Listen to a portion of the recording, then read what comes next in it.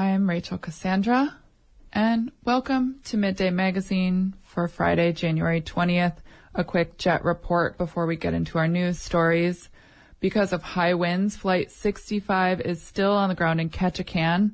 It's not here yet. Check back if you're relying on that flight. We will give updates as we know them. Petersburg has had a housing shortage for decades. The Housing Task Force has been working since the fall to find ways to create more housing. On Monday, the task force requested $55,000 in funding from Petersburg's Borough Assembly for a study known as a housing needs assessment. They say it's an important step to securing grant funding for housing projects in the future. The Assembly approved the full $55,000, but not without some disagreement. KFSK has more. And the cost of a mid-sized luxury car to figure out that Petersburg had a housing problem. Here's Assemblymember Tom Feinwalsh. I have a hard time justifying $55,000 for an outside company to come and interview us and just ask us what we think we need and then charge us $55,000 for our answers. That seems ridiculous. In a later interview, Assemblymember Bob Lynn says he has a deep respect for the task force and their work, but he says he doesn't want to throw money at the issue without a crystal clear understanding of what the borough would get from the investment. My hesitancy is that I'm worried that we're going to go down the road and keep spending money, and at the end, it pushes the borough into us having to, take a much greater responsibility in housing and or two, raising mill rate in order to pay for something along those lines or redistributing wealth. Feinwalsh ultimately came around and the Assembly voted 4-2 to approve the $55,000 study. Assembly members Donna Marsh and Bob Lynn voted no. It will be funded by leftover COVID relief money. Jalen Pomrenke is housing director at the Petersburg Indian Association. She says the assessment is a first step to getting grant funding. A lot of the ideas that the Housing Task Force has been coming up with rely on funding from outside sources, and a lot of those funding opportunities require a housing needs assessment for any type of application. So we've decided that this would be the first step to getting these ideas off the ground. She says the study won't just look at housing needs. She says it will be a more holistic look at housing assets and shortages. I've been calling it a housing needs assessment. I feel like the better way to identify it is a housing and needs assessment, where they'll take stock of resources in Petersburg and specific programs that are running here and kind of tell us where, you're doing really good at this. You could do a little bit more on this side. Pomrenke says the assessment will also be a resource for nonprofit organizations working in Petersburg. It's not just something that the borough can utilize. It's something that other entities in Petersburg can utilize as well, too, when they're making grant decisions and applications. It's a key to a doors that we couldn't open without it. The task force has explored available housing grants, including some through the U.S. Department of Housing and Urban Development, or HUD. In one grant, the federal agency offers communities up to $500,000 to transform unused stores and warehouses in town into low-income housing.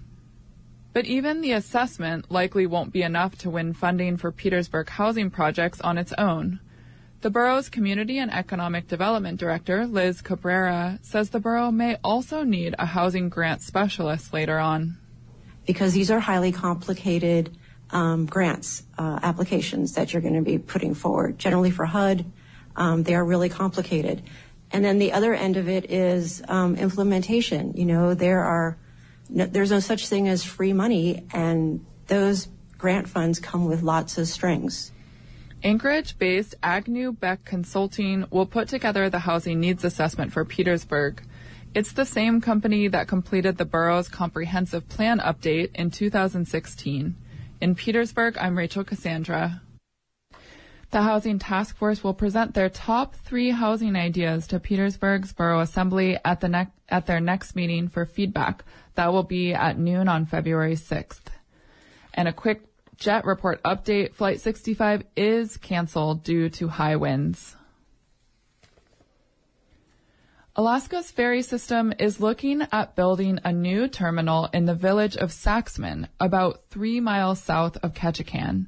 State officials say moving the terminal could allow the ferry system to add a third daily sailing to and from Metlakatla. As Reagan Miller reports, officials are scheduled to discuss the idea at a series of upcoming public hearings. The Alaska Marine Highway System ferry Lituya shuttles passengers and vehicles to and from Metlakatla twice a day, 5 days a week. It's a quick 45-minute trip down the channel, and the Lituya docks at the ferry terminal in Ketchikan's west end. But discussion is brewing about tying up the Lituya at the Saxman Seaport, 6 road miles south of the current terminal. Lori Richmond is Saxman's city administrator. She says those 6 miles could make a big difference. Saxman being like 83% native population and Metlakatla being 100% native population, there's a lot of family that goes back and forth between the two areas, villages. But right now, the ferry dock is all the way in the middle of Ketchikan, so the families have a hard time getting together because they have to afford taxis or they have to pay the increased amount to bring their vehicle. The Saxman Seaport is also in the same neighborhood as the future Three Bears Alaska grocery store. Richmond says that proximity is another convenience for travelers. Metlakatla is going to have much quicker access to groceries, to hardware, to sporting goods. They're not going to have to try to find a ride from the ferry dock, in the middle of Ketchikan to 3 different stores, because we'll have all 3 of those down at Three Bears. The seaport would house both a small boat launch and the terminal. Richmond says there's potential funding available from the statewide Transportation Improvement Project program. Richmond says at first Saxman approached DOT about creating a commercial vessels dock at the seaport. And they weren't able to affix any money real quick, but then they found enough money to maybe just retrofit the seaport right now. Shannon McCarthy, a spokesperson from the Alaska Marine Highway System, says the Regional Economic Development Group Southeast Conference is leading the initiative. DOT and AMHS, we are supporting the Southeast Conference efforts. And so the Southeast Conference is putting in some funding for a preliminary design, and then we are also putting in about $500,000 for this preliminary design. The preliminary design will be done by P&D Engineering. McCarthy says representatives from that company will be in Ketchikan next week. She says a Saxman terminal could allow the ferry system to add an additional daily run to Metlakatla. This would allow, a ferry terminal would allow a ferry to go back and forth from Annette Bay to Saxman, back and forth about 3 times a day, so cutting off some time. Metlakatla Mayor Albert Smith says there are both pros and cons to developing a Saxman terminal for the Lituya. Well, if it works out, and the idea is that we can have more runs throughout the day, and an earlier morning run, one in the later evening, and then runs throughout the whole day. But he says moving the terminal farther from hotels and other businesses could create its own issues. Just the fact that it's further out of town, and right now where the ferry lands, you could walk right across the street to the landing, or if you needed to, you could actually short walk over to the airport ferry. But Smith says if the idea moves forward, it's a problem that could be solved. There's transportation stuff we need to figure out, and a lot of things I think that we can work out. Representatives from the State Department of Transportation and Southeast Conference will hold a town hall meeting in Saxman to discuss the idea at 5:30 p.m. on January 25th. The public meeting in Metlakatla is set for 6 p.m. the following day. Reporting in Ketchikan, I'm Reagan Miller. A lawsuit challenging the use of traditional tribal values in Ketchikan schools is scheduled to go to trial this spring. The parents, Justin Brees and Rebecca King, are suing the district and Ketchikan Charter School for its display of, quote, Southeast traditional tribal values, unquote, in schools and their place in a behavioral reward system. Brees and King are asking the district to stop using the values to promote certain behaviors in schools.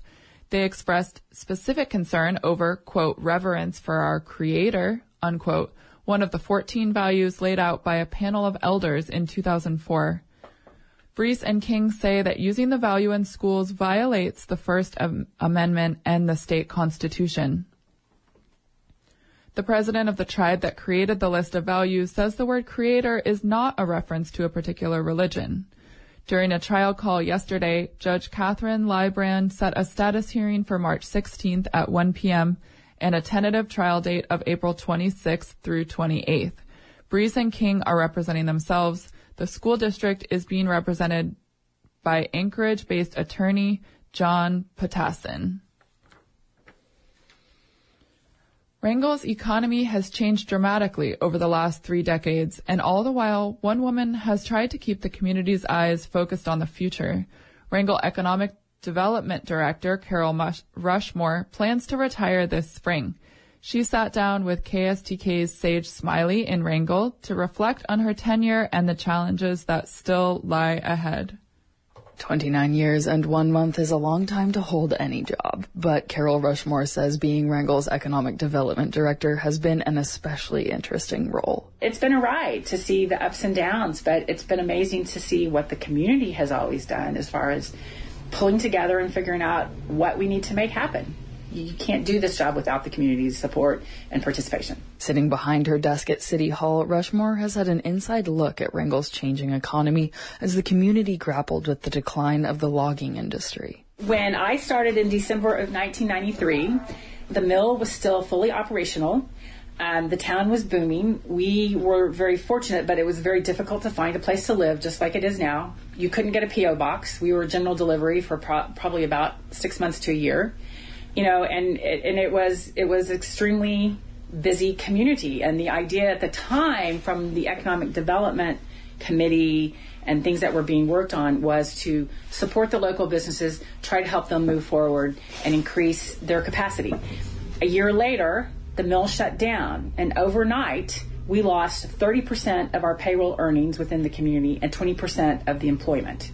And it was devastating to the community, and it took the community a very, very long time to recover. Rushmore says the first few years after the mill shut down were rough, but with help from the state and federal government, Wrangell found a way to move forward and lay the groundwork for major public projects throughout town. We held a lot of public forums. How do we want to move forward? Where do we want to go?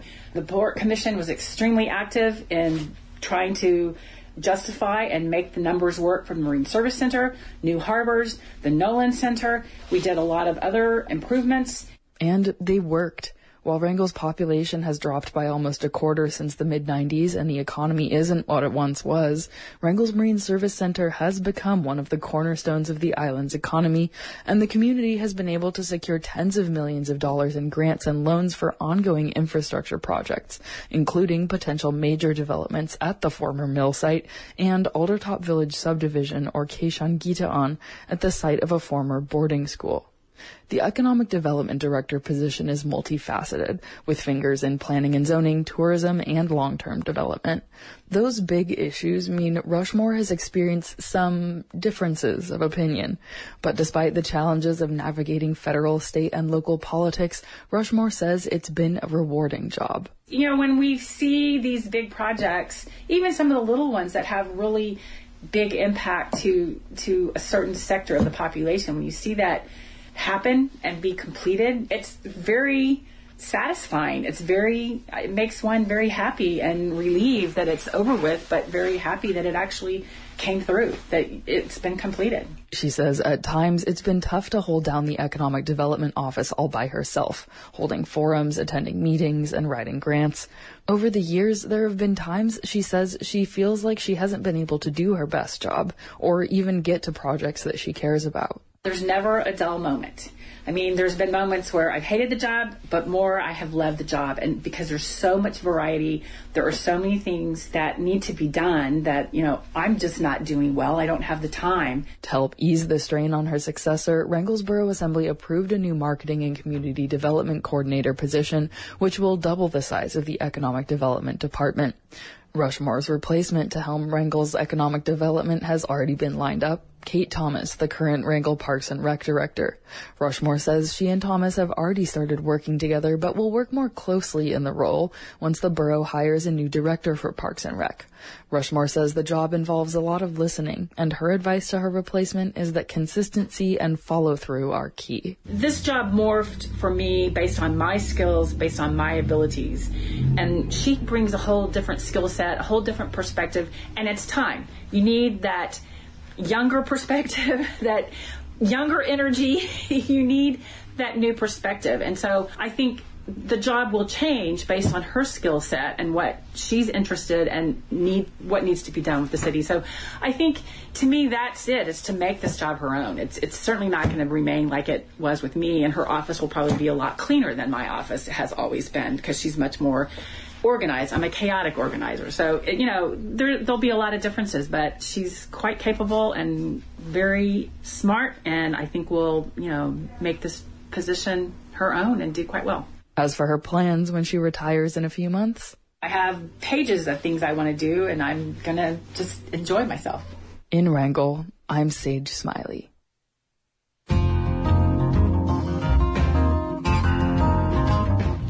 And for KFSK, I'm Rachel Cassandra. Coming up, we have local and marine weather, followed by the community calendar.